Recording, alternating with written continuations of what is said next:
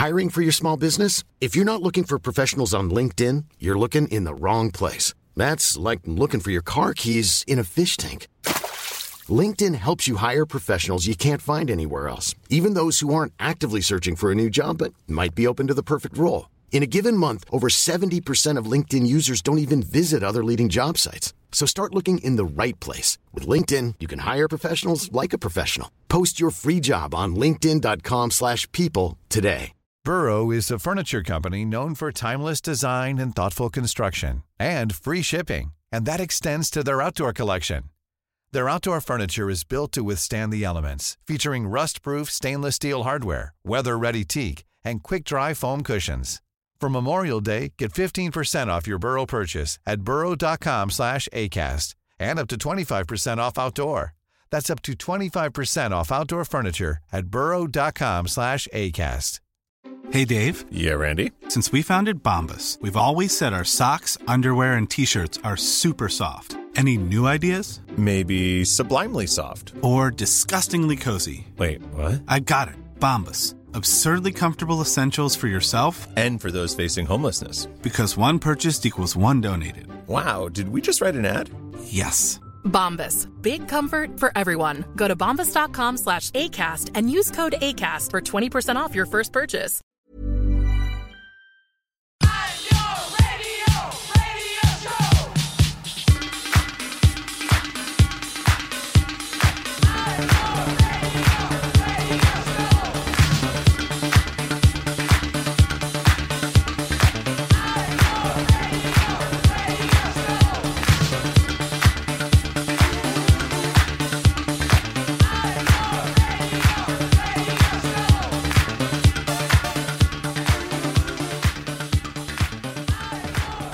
Hello and welcome to episode 100 of the Niler 9 podcast. Woo-woo. Oh, hold on. It's time. I've had this on my phone for that long that it's about time I use this. It is the unbelievable episode 100. Here we are. Well, it's myself and Andrea back once again. How are you doing? I'm good. I'm excited for this very special moment in our lives. 100 episodes. Hitting a century is always nice. It is. Well, last week we did not know what we were going to be doing, but it soon became clear last Friday which album we'd be talking about. On this episode, we're going to be basically talking about Taylor Swift's 8th album, Folklore, which was surprise released with very short notice last Friday, produced by Aaron Dessner of The National. It is a strikingly different album for Taylor Swift, and one that we will be getting into as our album of the week, and we'll also have songs of the week as well. But first, what's been going on in terms of internet music news and the live music industry? Obviously, the last few weeks we've been talking a lot about the live music industry and the lack of gigs and the restrictions in place. At the moment, though, a lot of the conversations are actually about the idea that the live music sector needs to be supported in Ireland by the government directly, or it's going to completely fail altogether. I don't know, did you watch any of the songs from Empty Room on Saturday? I did. I didn't catch all of it, but I caught about half an hour, 45 minutes of it. It was absolutely brilliant. I think it was a real showcase for, the potential that we have for a primetime slot for Irish music on RTE. I think it could absolutely work. I don't see why we can't commission people to do this more often in the pandemic or otherwise. I thought it was absolutely brilliant.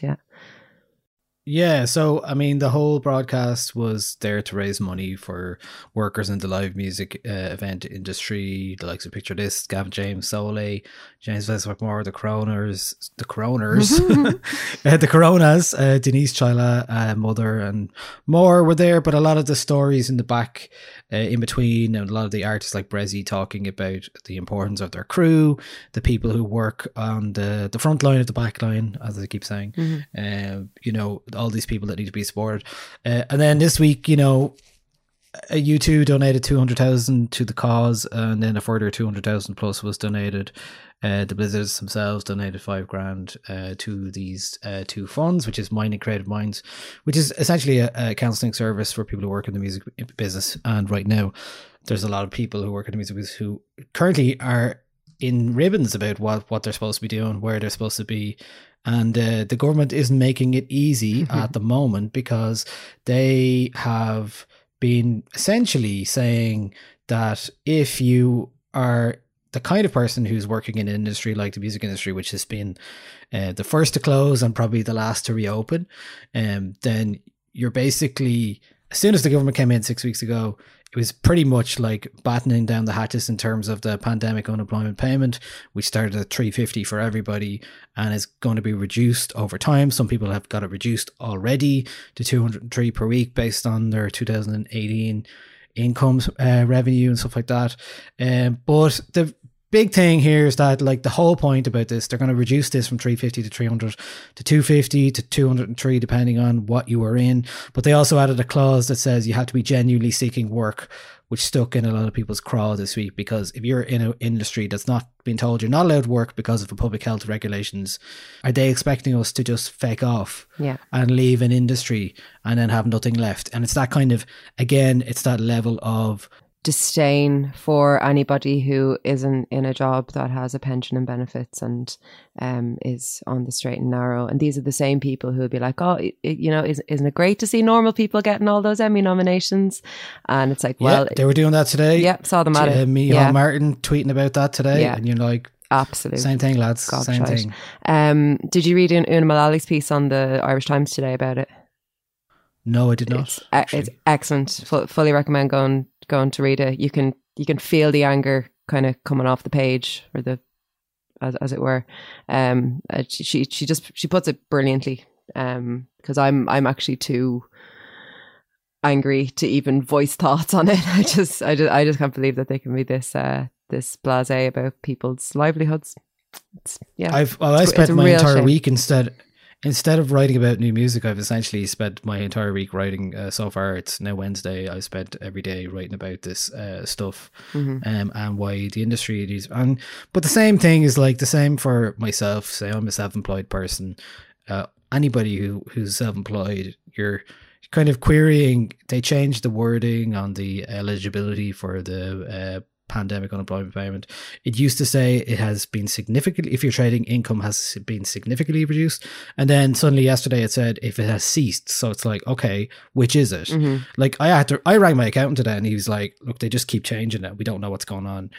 So you kind of have to operate as if, take the work if there's some offer to you, but you can't really get off the pup for now. Like, as things are, it's not like, this is the kind of ignorance again, is like you can't just turn back on a tap. Yes. Because it's not like you're going back into a workplace that suddenly starts up again. It's like self-employed people and people in the gig economy, or the crack economy as people are calling it this week.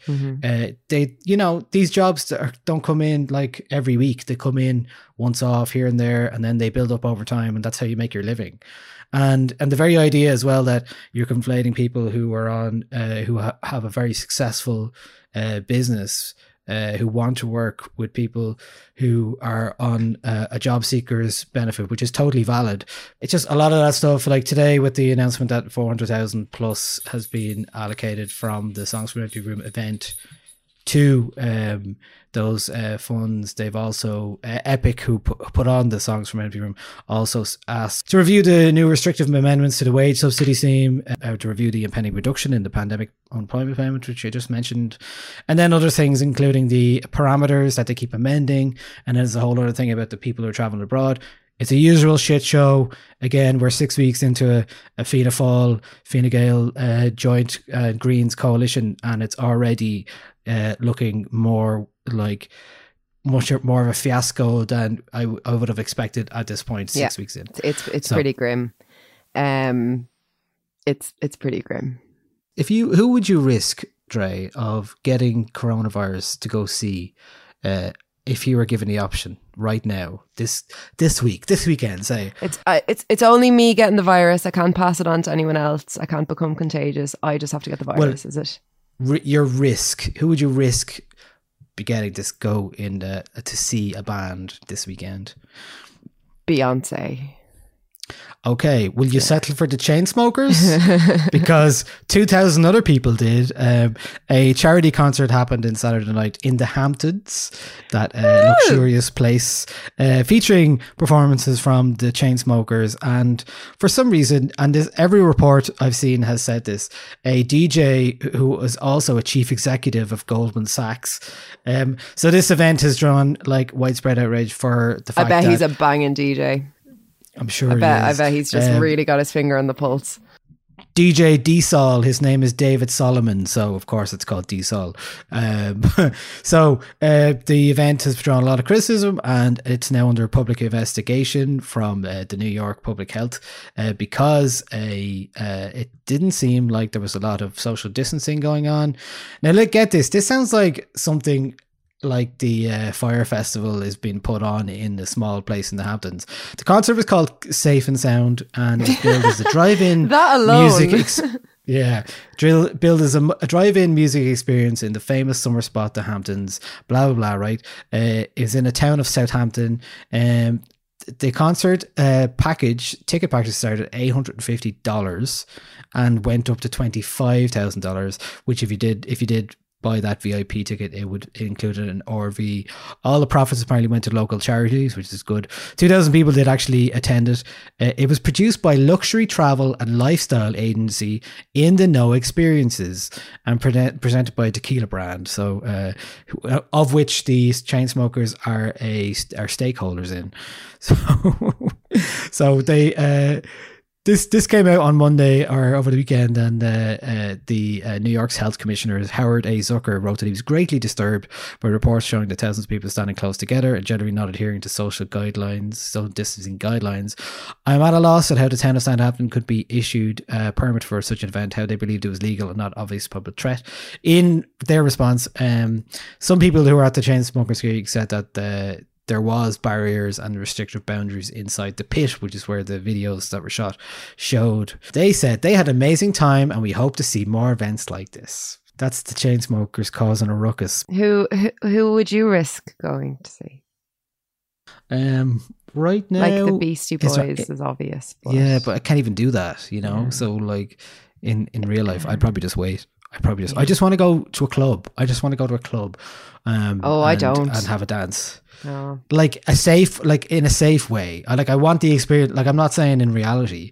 I want that experience of being in a club without having to worry about the COVID stuff. I'd like to be it's not gonna happen. Like quite close to the barrier at some kind of like heavy guitar based band's concert. Maybe like a girl band gig or something like that. I think that's... Oh, that'd be good. I have to say that the track they released last week, even though Amygdala, just a minute and 34 seconds of it, recorded live in Vicar Street last year, really brought me back to those gigs and how brilliant they were and how much I miss gigs again.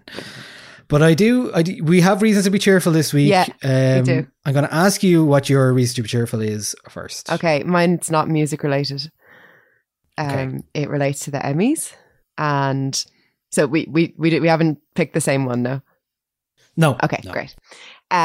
So all of my lovely Succession boys and my one Succession girl were all nominated for Emmys, and so we're talking for lead roles. Logan and Kendall are both nominated, and then for supporting actor, Greg, Tom, and Kieran Culkin's character. What's his name?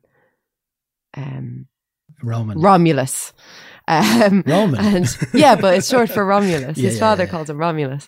And I was just really happy about that because I, just recently got into Succession and I think it's really good. And I actually think the Emmys lists this year are really, really strong. And Watchmen got a load of nominations as well, which I was chuffed about. So I was just like, yeah, my lads. And then Sarah Snook is nominated for Best Supporting Actress as well.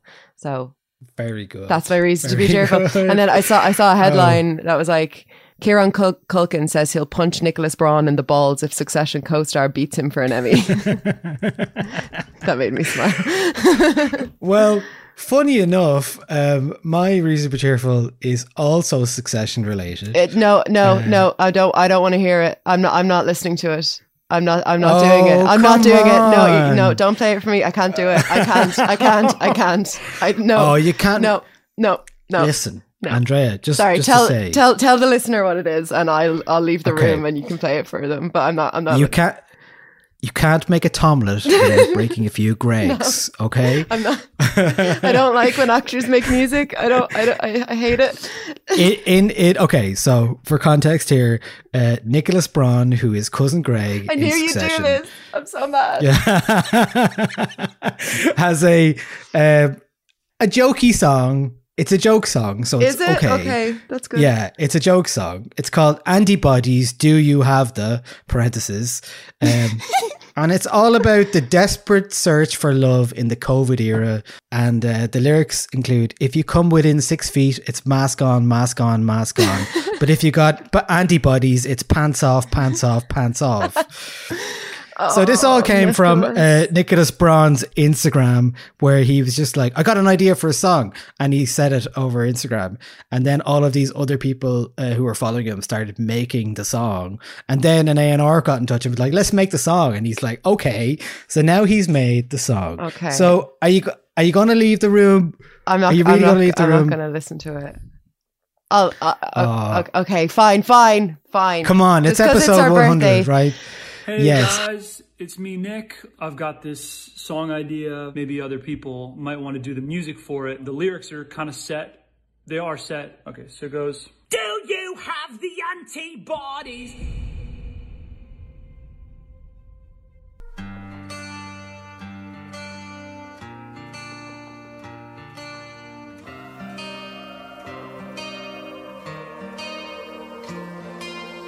I wanna go, blood's got the stuff. I wanna go say. That's my reason to be fearful, is that I won't like the music of the actor who plays a character that I love, and then it will stop me loving the character. I obeyed the rules. Now I'm ready to break them on you. No more sending nudes. If you come within 6 feet, it's mask on, mask on, mask on, mask on. But if you got antibodies, it's pants off, pants off, pants off, pants off. Do you have the antibodies? Do you want to be with me? Do you have the antibodies? 'Cause if you don't, you better... I'm done. I listened. Very good, Nicholas. Best look at the Emmys. Well done. Well done on your new song. To explain, I form like extreme parasocial relationships with fictional characters and the actors who play them. So when they step out and do something earnest in another, especially music, I find it really, really, really difficult to listen to their music. I think the only person whose music I've taken that risk and press play on and was rewarded was the guy who plays Steve in Stranger Things. I listened to his album and it's really great. It's actually really good. I would have liked it anyway. Someone who should be making music, that's my link, or someone who is making music is Taylor Swift, who's our album of the week this week. 100 episodes. We're really nailing it. Yes, it is time for our album of the week. It is from Taylor Swift. It is called Folklore, surprise released last week, produced by Aaron Dessner mostly, and with Jack Antonoff as well. What song would you like to hear first? What was the single on it? Cardigan. Yeah, let's hear Cardigan. Why not? Felt like I was an old cardigan under someone's bed. You put me on and said I was your favorite. A friend to all is a friend to none. Chase two girls, lose the one. When you are young, they assume you know nothing. But I knew you, playing hide and seek and giving me a weekend. I knew you, your heartbeat on the high line once in 20 lifetimes. And when I felt like I was an old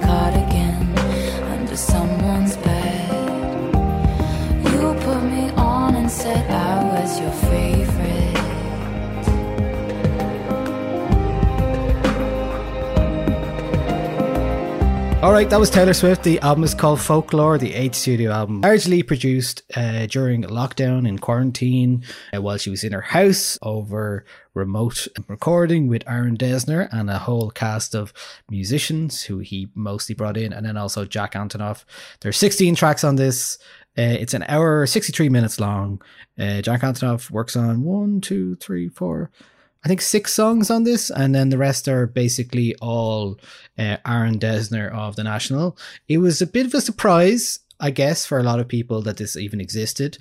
No one had really put 2 and 2 together in terms of the idea that Taylor Swift might be working with one of The National. So where do we start with it? I mean, it was billed as a folky album. It's folk-ish. I guess the album's seriousness is kind of telegraphed by the imagery on the front cover, black and white in the woods, all of that kind of stuff. Does it bear witness to that kind of idea? Is this an intimate folk album that a lot of critics, I would say, have been expecting from Taylor for a long time? They've been wanting this from her. How do you think? What were your first impressions of it?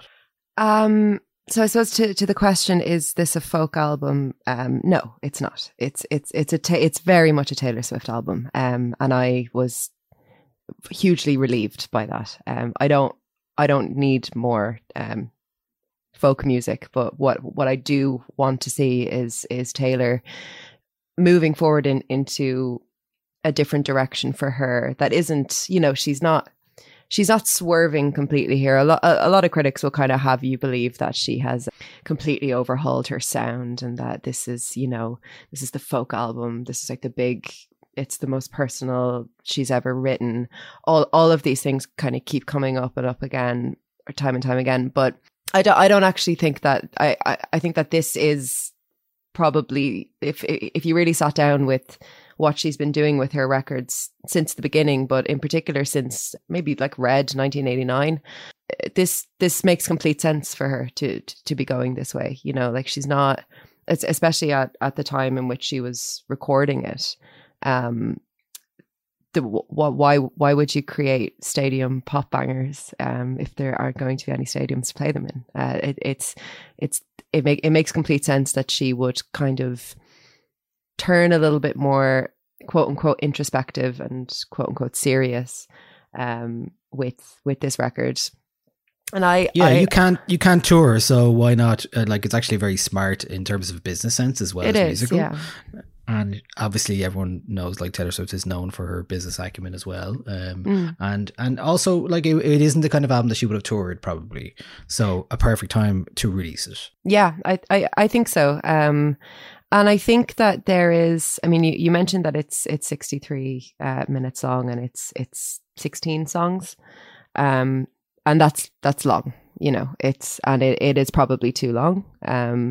There is a bit of trimming that could have been done to this, which is usually the case of most albums over 12, 13 songs anyway. I mean, I think the last pop release that I've really loved that was over 12 songs was Lana Del Rey's last record, and that was 13 songs. And it kind of didn't feel it, you know what I mean? Whereas I think 16 songs is a lot.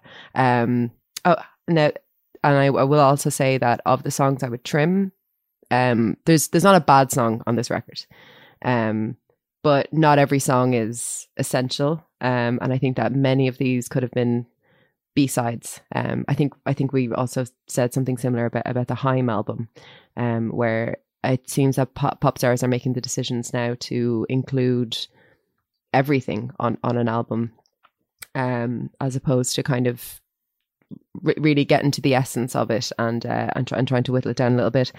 Having said that, I think that's probably my only criticism, because I actually think that this is a very, very strong move for Taylor. I think that the aesthetic, the drop and the rollout of this album pointed to that kind of seriousness, but I think Taylor is anything but on this. I think she's being incredibly playful and incredibly creative with language and storytelling. And we know already that she's a brilliant songwriter. But I think here she's really just like, it's not a dour record. It's not really a sad record. It's a record that it really invites you to kind of pore over lyrics, and she's starting to kind of land those turns of phrases a lot better than she did on, say, Reputation. Like, I think that there is that the step away from that reactionary like acrimony of Reputation, and then there is a shift towards the more acoustic, guitar driven elements of Lover, as well as the kind of storytelling stuff of her early country albums. And you know, we don't need another 1989. So it's just, I think if you take a song like Mad Woman on this, I think that is it's really interesting to track that song, which is about sexism and the way that the world views certain types of women. To track that song back to a song like Look What You Made Me Do, there's just so much more kind of growth and maturity. Not so much even like it, like, yes, in the stance that she's taking on that, and in the kind of in what the message is that she's saying, but also there's a growth there in that it's like these are better songs than the songs that are on Reputation, I think. Yeah, okay, that's my initial thought before I go in and any deeper on this. Where are you landing? Well, I think we've talked before when we reviewed Lover. I talked about how there's a certain aspect to the music of the likes of Taylor Swift, which is mostly American pop music, which has this kind of brash, earnest sound to it, brash, big melodies, in your face melodies, not lacking subtlety, and maybe just the turn of phrasing is quite jarring when you're not around it all the time. And I definitely don't think there's a lot less of that here, and that kind of does also suggest some element of maturity in terms of songwriting. Not that she wasn't a good songwriter already, but it is an interesting idea that she would get in touch with the National's Aaron Dessner to ask him to produce an album for her. Do you think that overall on this album that collaboration works? I do, yeah. I think they've worked really well together here.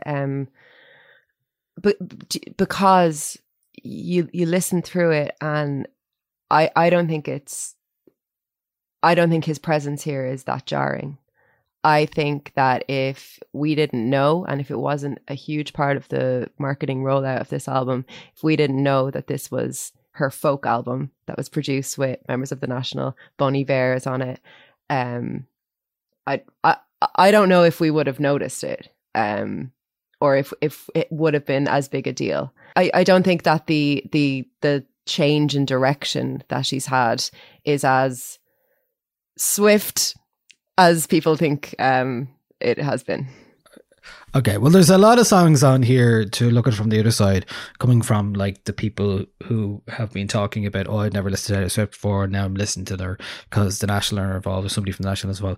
There are a lot of similarities in terms of musical references and sounds and tones here between this and the National. Like, for example, I play you just this. This is the start of Cardigan. Vintage tea, brand new phone, high heels on, cobblestones. When you are young, they assume you know. Okay, and here's the start of Light Years by the National. Yeah, I had a feeling you'd do this.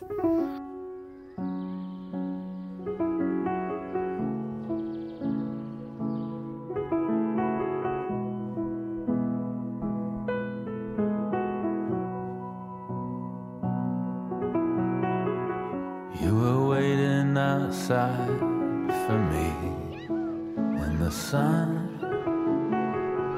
laying down the sun. And it's interesting from somebody like myself who's probably more familiar with the National, hearing those kind of things in. She sounds great singing these songs, and she sounds like it totally suits her. And if anything, like of the 16 that are here, I feel like the Jack Antonoff ones are the ones that suffer the most overall. There's the ones in the middle of the album from tracks 5 to 8. Some of them don't really work that well, like My Tears Ricochet. Mirrorball is fine. The Desner's on does 7. August, I'm not a big fan of that one. There's a lot of very I don't know, they feel like songs about like that would soundtrack a nice TV show closing number kind of thing. It's interesting that you say that because one of them, August, Cardigan and Betty, are all what Taylor calls the Love Story trilogy. Is that what it's called? The Teenage Love Triangle trilogy. So they're three songs which follow 3 characters or a story of infidelity from 3 different perspectives and from 3 different points in time, which I actually love. And I don't know if I'd love August as much if it hadn't been for its position with those other 2. But I loved that, and I really, really like the references that she is peppering throughout those 3 songs. The cobblestones, we actually heard somebody walking on cobblestones at the beginning of the clip that you played there. The cardigan, obviously. The car, summer, just all of these kind of thematic sprinklings that you think back and you're like, oh, she mentioned something about that earlier, and then you kind of put it together and you've got this story, and I think that's like she's written 3 chapters of a book there in 3 decent alt pop songs, which I just think is lovely. I think it's really, really lovely, and I think it's her really flexing those songwriting muscles. Like I think when I was listening to Betty, for instance, like I had my hand over my mouth. I was like, oh my God, what's going to happen? Like he's going to the party. And it was like the feeling you get when you listen to Love Story. Like she's really, really good at kind of putting aside any worry that she's going to come across as corny, and just actually in a way leaning into it. I mean, Betty has a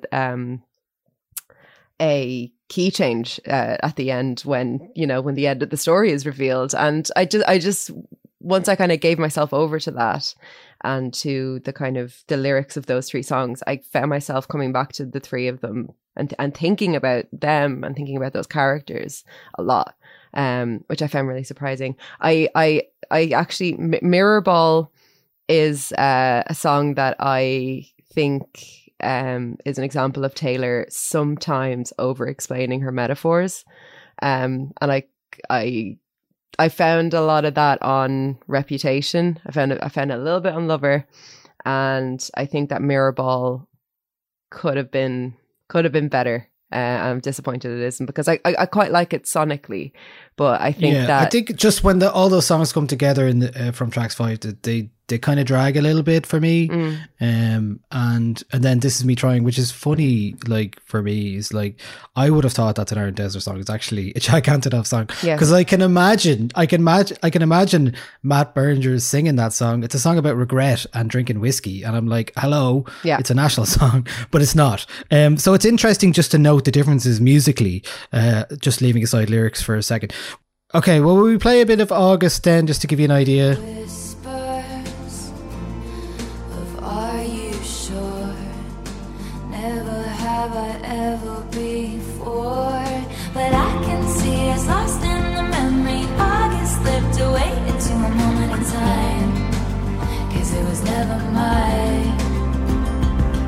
And I can see us twisted in bed sheets, August slipped away like a bottle of wine, 'cause you were never mine. Okay, that was August. I have a number of questions to ask you then about this record, because I'm interested to hear what your answers are to them. What has most surprised you about this record? What has most surprised me about this record? It's not cynical, and it's way more of a Taylor Swift record than I thought it was going to be going in. I went in expecting Taylor Swift doing an impression of a folk artist, and thank God that's not what I got. I just got a really decent Taylor Swift album within a really long Taylor Swift album. But what surprised me is how easily she has fit in with those two different, quite distinctly different producers, and how it still manages to feel like one piece, one consistent sort of sound. How do you find the Bon Iver, Justin Vernon collaborations here? Mostly Exile is the main one. I think it's a wonderful song. Sometimes it does feel like it arrives a bit early in the album when I'm listening to it, because he's such a strong vocal, and she's the only other vocalist on the album, really. So it is an interesting, but I love the duet nature of it, with them both answering each other or responding to each other's statements. Yeah, I definitely think it's one of the best on the record.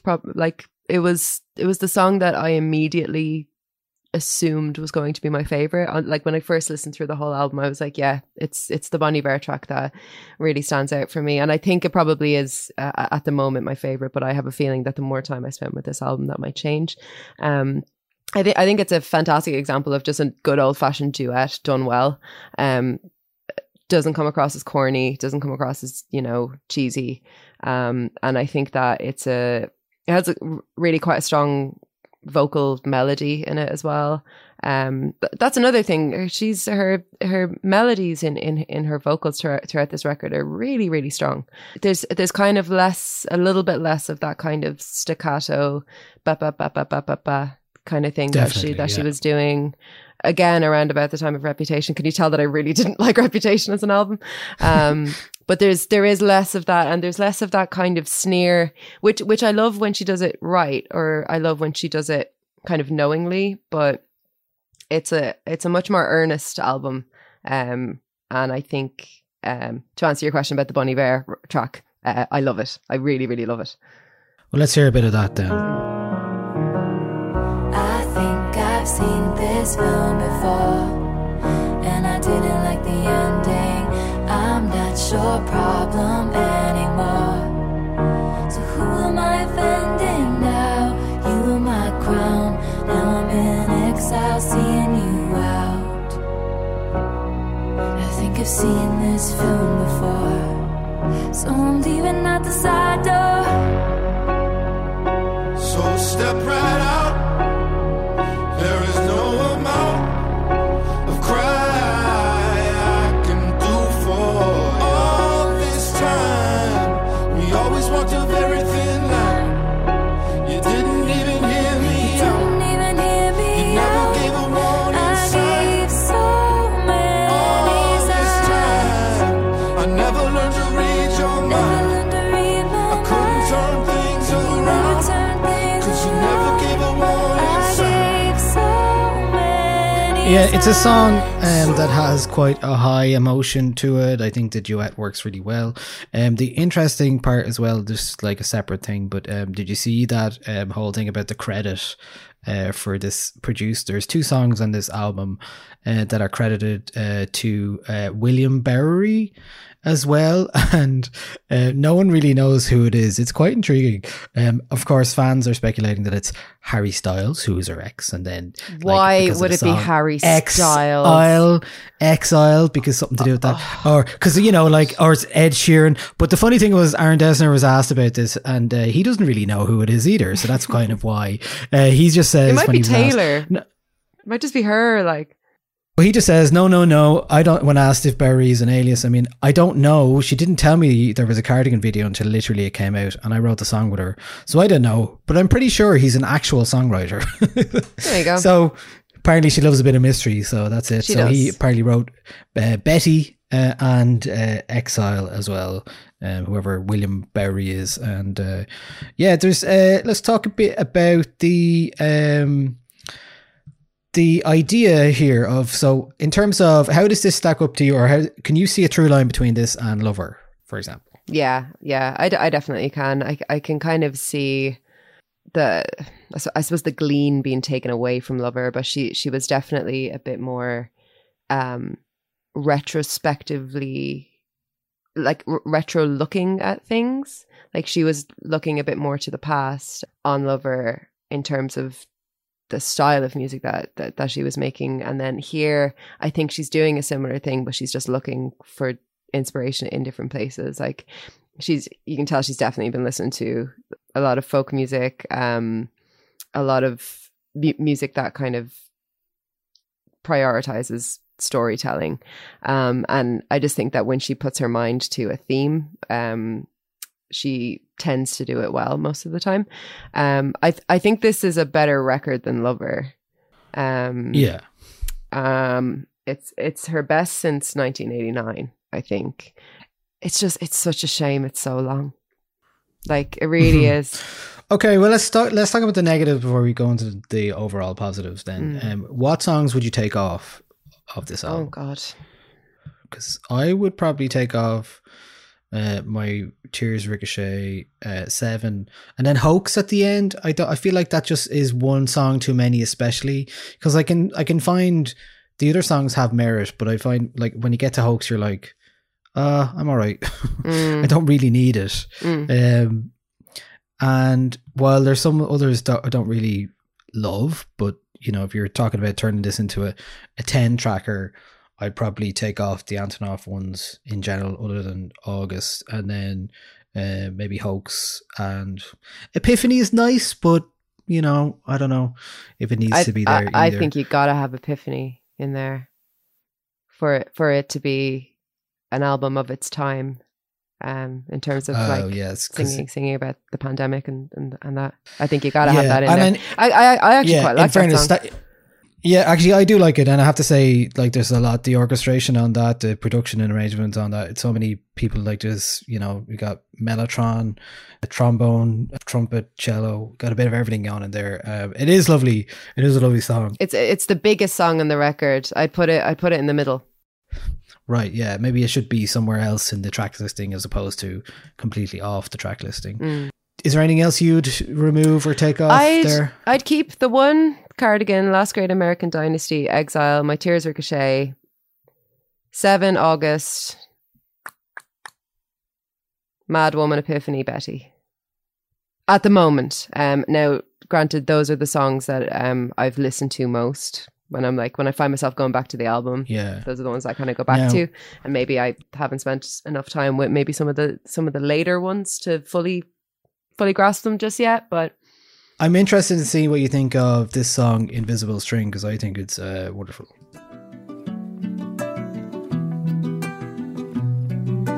Cold was the steel of my axe to grind for the boys who broke my heart. Now I send their babies presents. Gold was the color of the leaves when I showed you around Centennial Park. Hell was the journey, but it brought me heaven. Time, wondrous time, gave me the blues and then purple pink skies. And it's cool, baby, with me. And isn't it just so pretty to think all along there was some invisible string tying you to me.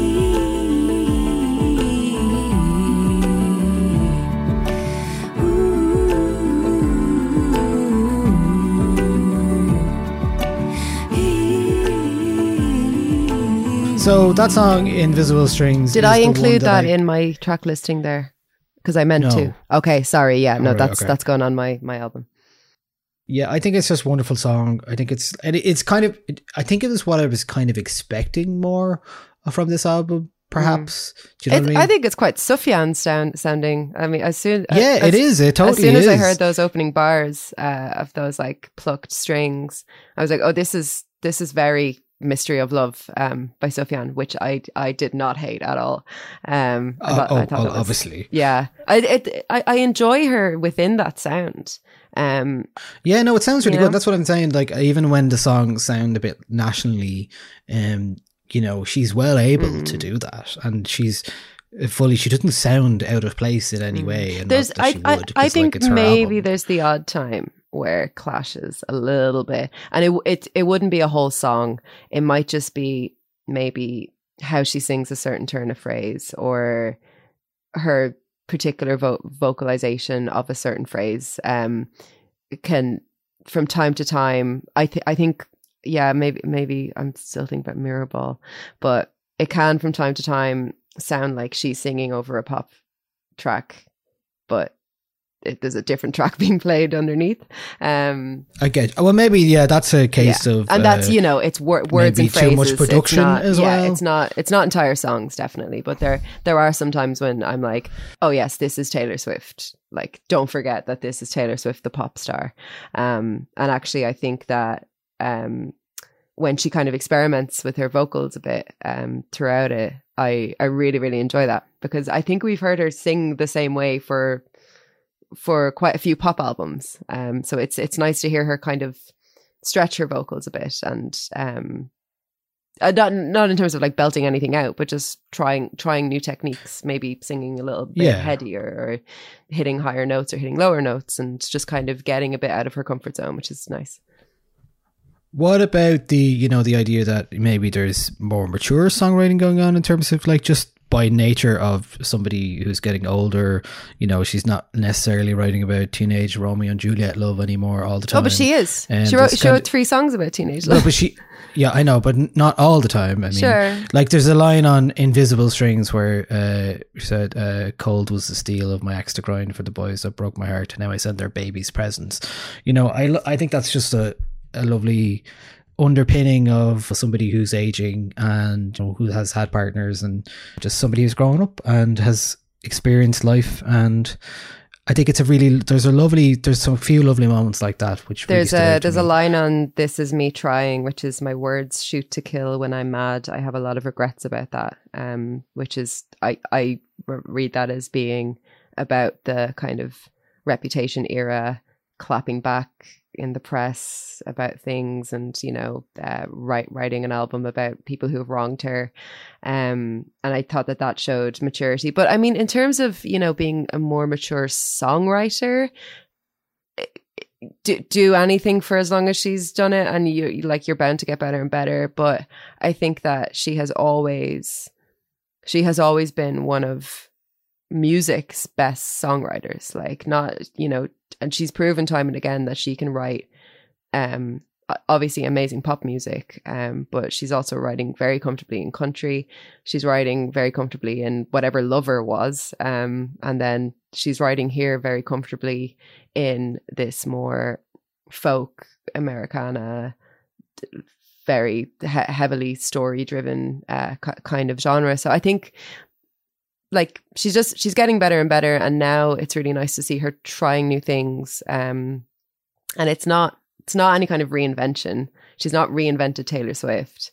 She just, she put a jumper on and took a picture in the woods. Like, it's not that different to what you're gonna be expecting going in, which I like. And with that, she created cottagecore chamber pop. I basically hate all of the talk around this album. I've just removed myself from the it. discourse. It's been really toxic online, but has it? Oh yeah. I'll talk about it off mic. I don't want to bore the listeners. Overall, then, I mean, going into this, you didn't know where it was going to land. You're saying this is the best album she's made since 1989. Yeah, but I'm saying that as someone who really didn't like Reputation and wasn't that taken by Lover. So, I'm not saying it's as good as 1989 or anything of the sort, but I was disappointed by her by her 2 most recent albums, and this one I was really pleasantly surprised with how much I've enjoyed it. And yeah, I think overall there's a couple of really excellent songs in here. There's a good few good songs, and there's a few that maybe should have been B-sides, but that's the way pop music is right now. So yeah, I would recommend, if people don't like Taylor Swift but they like National and stuff like that, it would probably be quite interesting to those people to hear Taylor Swift kind of her take on this style of music, because I actually think it works really well. And it's really nice to see Swifties online thinking that Justin Vernon's first name is Bon, that his name is Bon Iver, or Bon Iver. That's really sweet. And I like to think that there's now a lot of like tweeny Swifties going and listening to 22 Million for the first time. It's worlds colliding. Pick a song for us there to close out our album. To close it out, I quite like This Is Me Trying. Did we do that? So this is Me Trying from Taylor Swift's Folklore. I've been having a hard time adjusting. I had the shiniest wheels, now they're rusting. I didn't know if you'd care if I came back. I have a lot of regrets about that. Pulled the car off the road to the lookout. Could have followed my fears all the way down. And maybe I don't quite know what to say, but I'm here in your doorway. I just wanted you to know that this is me trying. I just wanted you to know that this is me trying.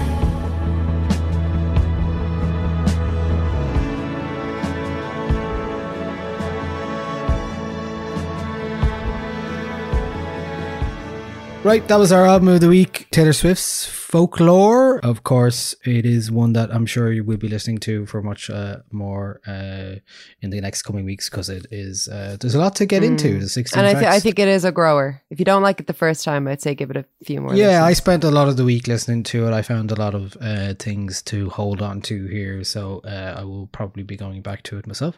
So yeah, that's Taylor Swift's Folklore.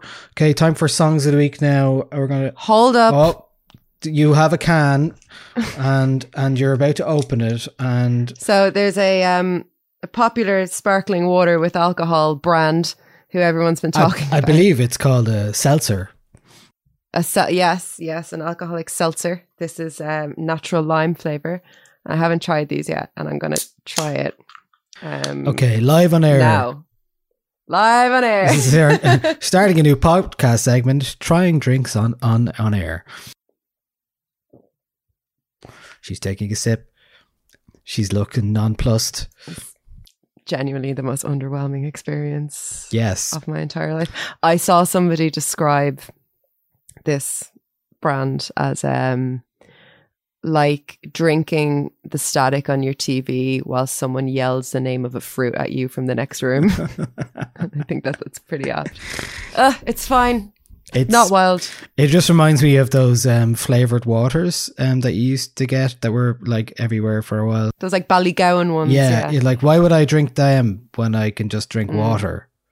And I feel the same about seltzers. So there we are. And that was the end of our new segment. Trying new things with Dre. Okay, time for songs of the week. Let's talk about some songs. Our first song is from Fia Moon. It is called XX. I know you still want me, loving on my body.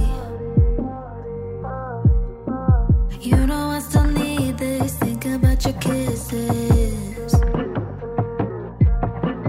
Every time I cry, I just wanna come back home. Lying here at night, I don't wanna be alone.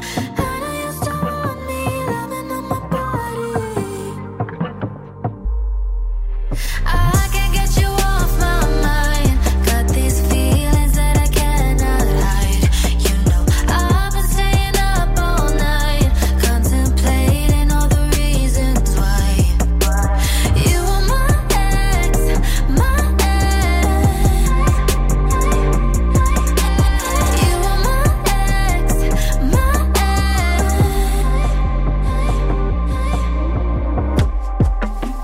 Trying to find a reason. Okay, that was Fia Moon. Song is called XX. Dre, I believe you picked this song this week, so tell me. I did. Little banger. Yeah, really, I really like it. She, Fia Moon is a Irish kind of, I don't know, what would you say, like R&B? R&B, Yeah. pop.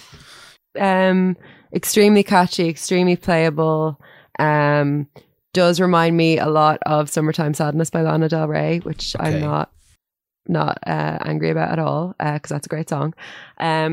yeah, I literally just heard it on a playlist, and I'd been meaning to check it. I've seen Fia Moon kind of around on, Twitter, and I've seen people kind of talking about her, and I've never actually just gone and listened to her. So I was really nicely surprised when I looked to see what I was listening to, because I really liked it and saw it was her. So yeah, I think it's absolute banger. And she's like, she's just kind of seems like a star in waiting, which is really exciting, because we've got a few of them here now, and it's like any day. Yeah, she's all gonna kick off. She's great. We've had her play a 99 gig back when we were able to do gigs a couple of years ago. She had a great song called Water Runs Through, and then even earlier this year, Better Days, there's a hook in that's wormed its way into my brain over the last few months. And XX is another one. It does definitely, this reminds me more of the kind of that moody R&B that Banks does, that kind of style.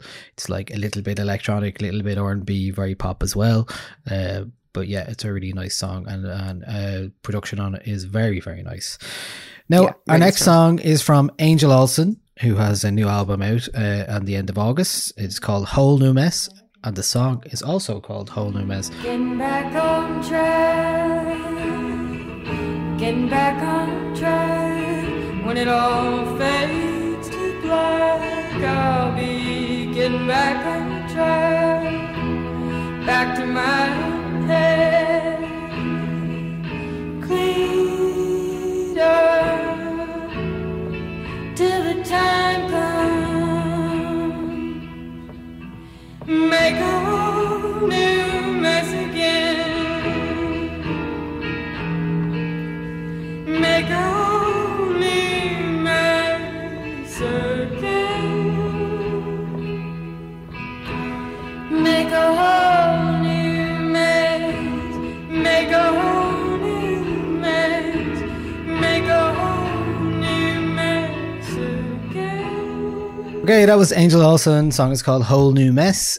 As promised when she released All Mirrors last year, that there would be an album coming out, kind of companion album to All Mirrors, and this is kind of it.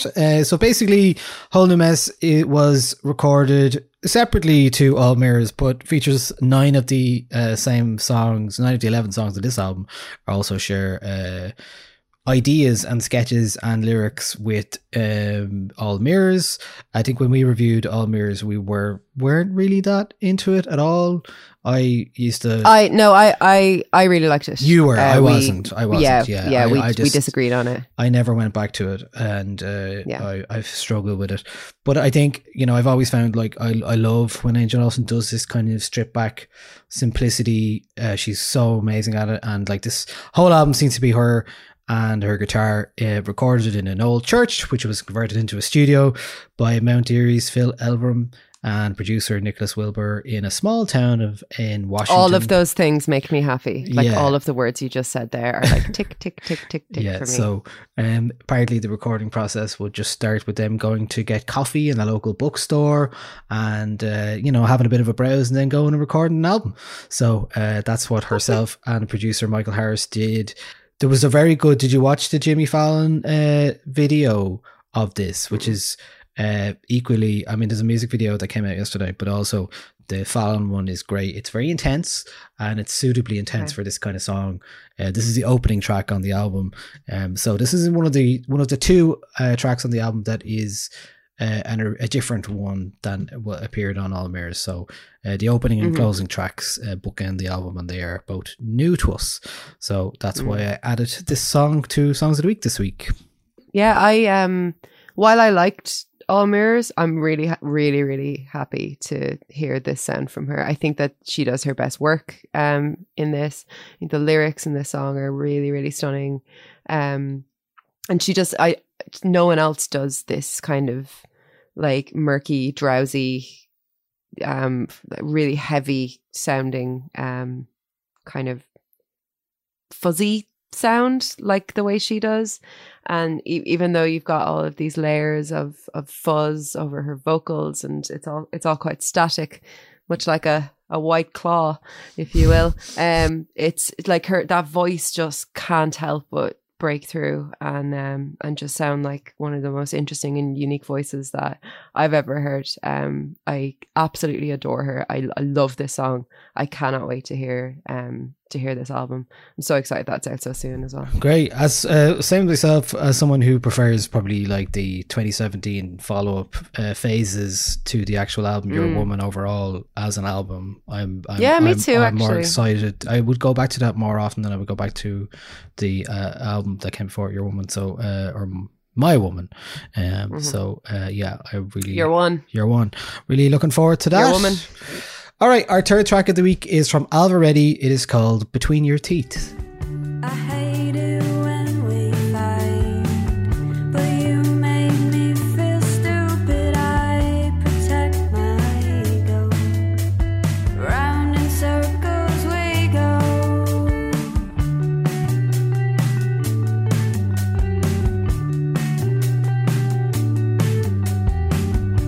Twisting railway lines, coming back, I'm feeling like I think too much. I think for both of us, I can't hide it anymore. Just to hold her on the bathroom floor. Wait till it's over.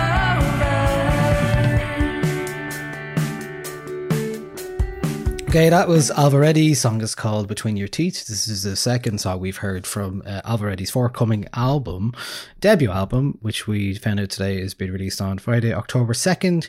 It is called Personal History.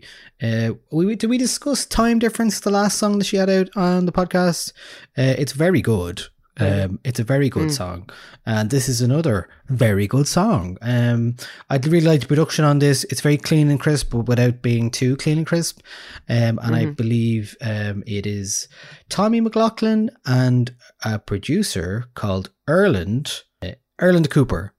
So produced by both of those. And as well, she actually announced a gig for October 2nd in the Workman's Club. Fair play to you.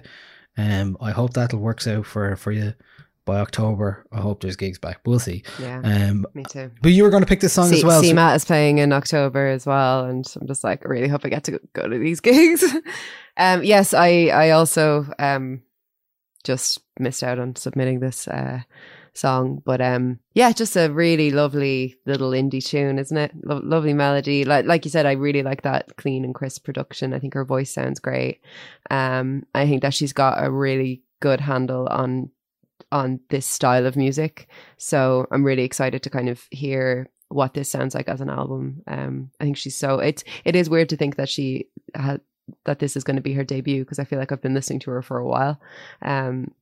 So it's quite, and it's an anticipated release in a year of a lot of anticipated releases from Irish artists, particularly Irish women, actually. So yeah, really excited for this. I think this is really, really promising. Yeah, it seems like she is hitting her stride just as the album is coming out, so that's the right place situation to be releasing your debut album in, I'd say. Okay, our final track of this week is a spoken word track. I don't know what's going on with spoken word at the moment. It's all the rage for some reason. It is. We have a Lana Del Rey spoken word album this week, which neither of us heard in full. It is on Audible, that's why. I don't know if I had a quick listen to a track. I'm not sure if I'd be into it. I think I'm going to read it. I think it's either released or she's going to release it as a book of poetry. I think I prefer to do that, I think. Yeah, that seems more your vibe, I would say. Yeah.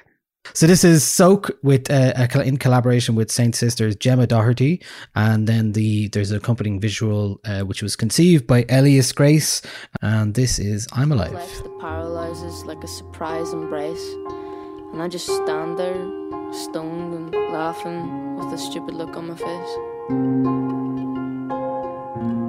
I grant myself permission to wake up. I tug the blue bread from my ears and hold hands with my depression, acting like a transplant patient testing out new eyes, looking at life as if it were the first time. And it's hard to believe the scene.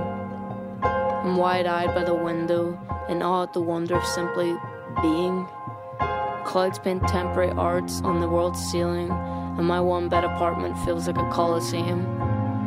For a moment, I can exhale every mistake I've ever made to create space for lessons I've not learned yet. Sugar Rush is like a high to soak up the bitterness in me. At full capacity, I feel pretty, but in a handsome way.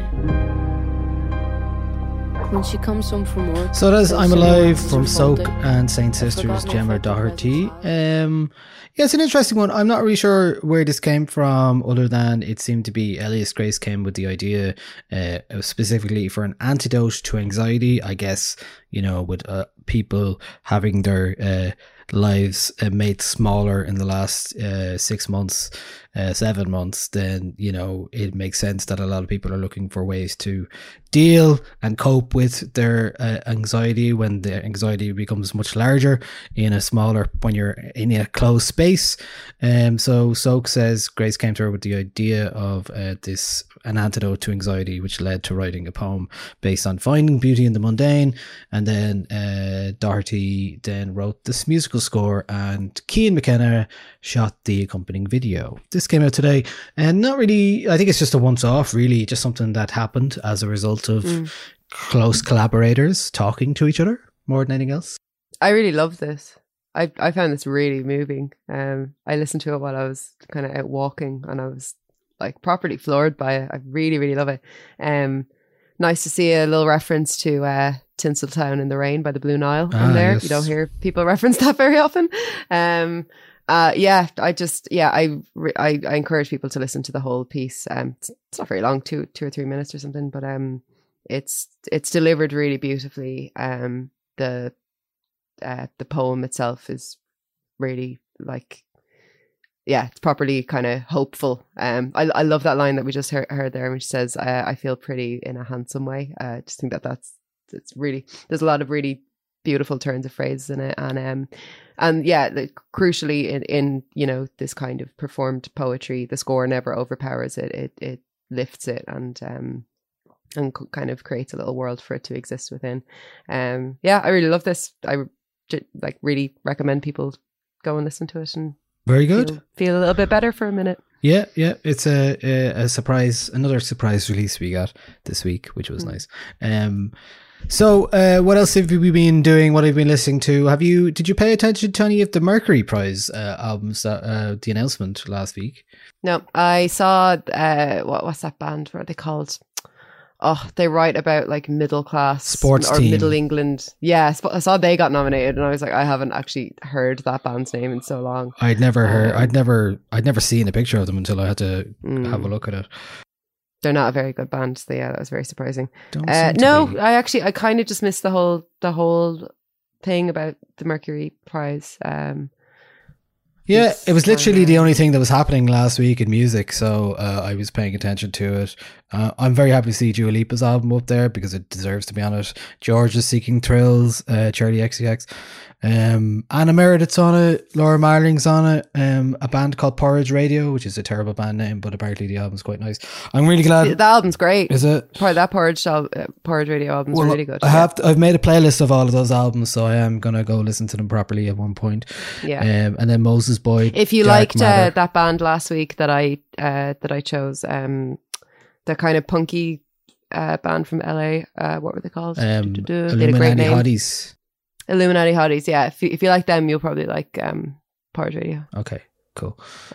Surprised not to see FKA Twigs on there, and but I'm really glad Michael Kiwanuka's album is on that list, because I would say that there's a really good chance of winning it. But anyway, what else have you been watching and listening this week? I finished The Plot Against America, that HBO Philip Roth series. It's completely excellent. It's just 6 episodes, so you definitely fly through it. But I mean, I said what it was last week, but if anyone wasn't listening, it was it's a alternative history. Basically, what if the Nazis had won? And it's told from the point of view of a Jewish family living in Newark. And it's really excellent. It's one of the best television shows I've ever watched. If you liked the it's up there. Yeah, I love a mini series. Do you know? So yeah, it's written by the guy who wrote The Wire. So you're in really safe hands. Acting in it is superb as well.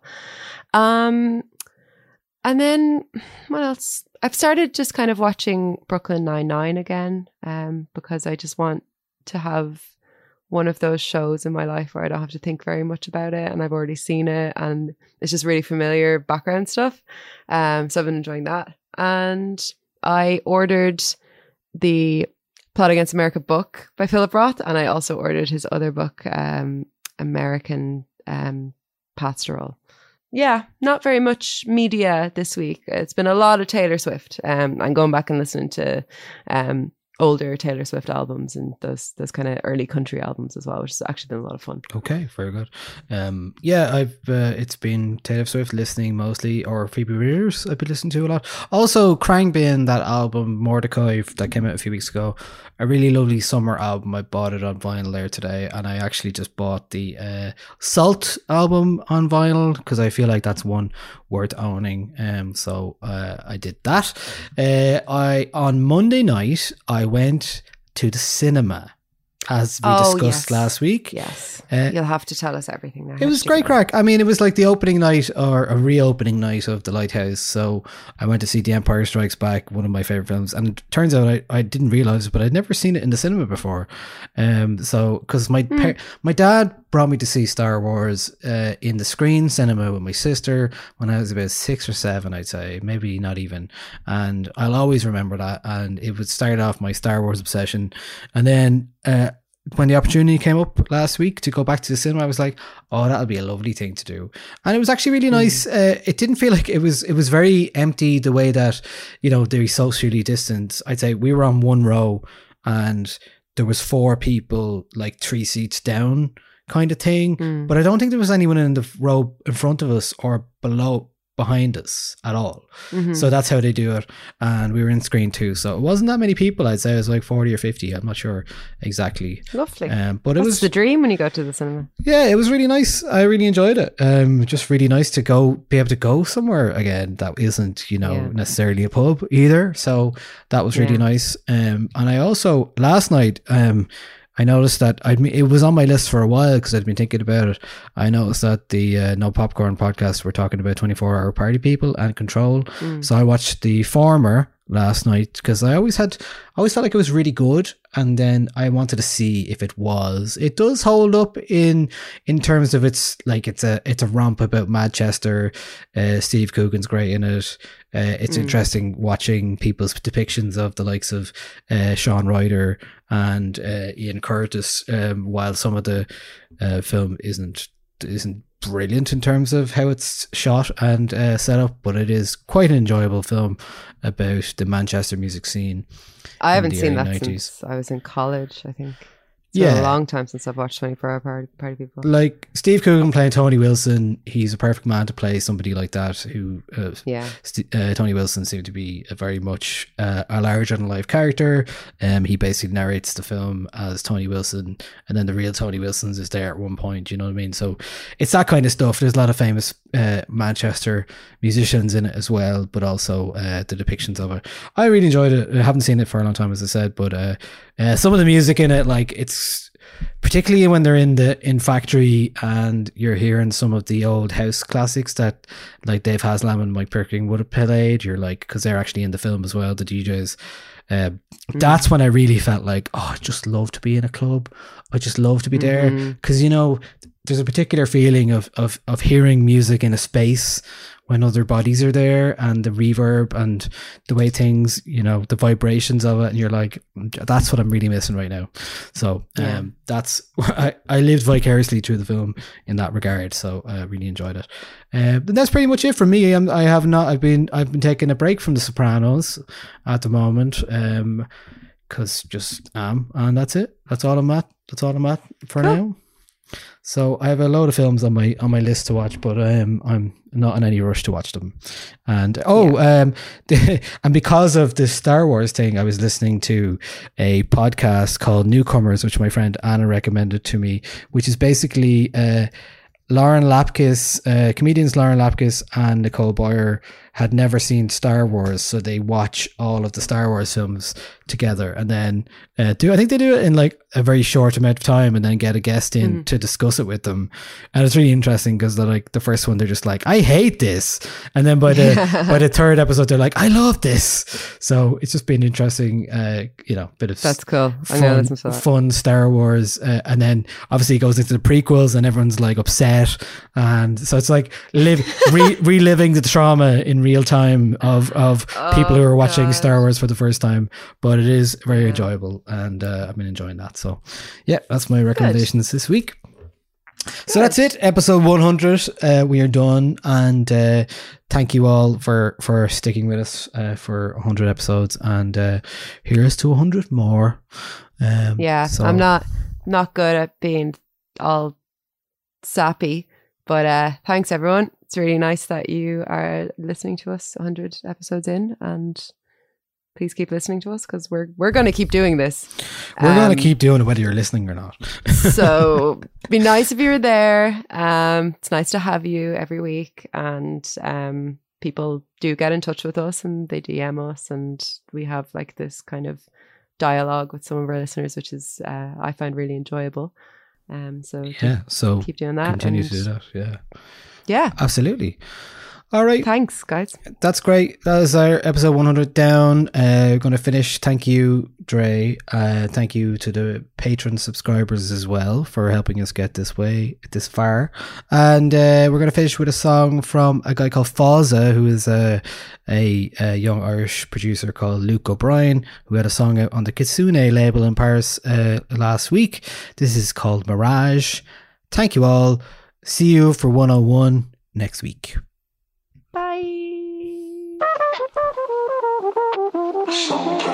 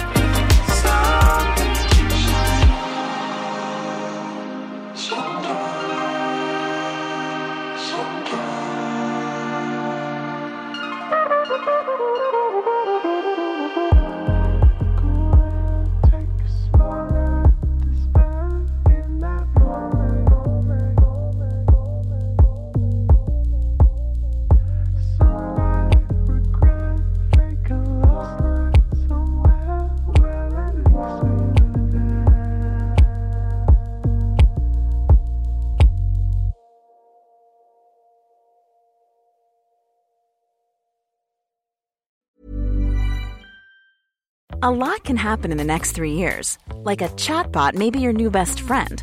But what won't change? Needing health insurance. United Healthcare Tri-Term Medical Plans are available for these changing times. Underwritten by Golden Rule Insurance Company, they offer budget-friendly, flexible coverage for people who are in between jobs or missed open enrollment. The plans last nearly 3 years in some states, with access to a nationwide network of doctors and hospitals. So for whatever tomorrow brings, United Healthcare Tri-Term Medical Plans may be for you. Learn more at uh1.com. Planning for your next trip? Elevate your travel style with Quince. Quince has all the jet-setting essentials you'll want for your next getaway, like European linen, premium luggage options, buttery soft Italian leather bags, and so much more. And it's all priced at 50 to 80% less than similar brands. Plus, Quince only works with factories that use safe and ethical manufacturing practices. Pack your bags with high-quality essentials you'll be wearing for vacations to come with Quince. Go to quince.com/trip for free shipping and 365-day returns. Hi, I'm Daniel, founder of Pretty Litter. Did you know cats tend to hide symptoms of sickness and pain? I learned this the hard way after losing my cat, Gingy. So I created Pretty Litter, a health monitoring litter that helps detect early signs of illness by changing colors, saving you money and potentially your cat's life. Pretty Litter is veterinarian developed, and it's the easiest way to keep tabs on your fur baby's health right at home. Go to prettylitter.com and use code ACAST for 20% off your first order and a free cat toy. Terms and conditions apply. See site for details.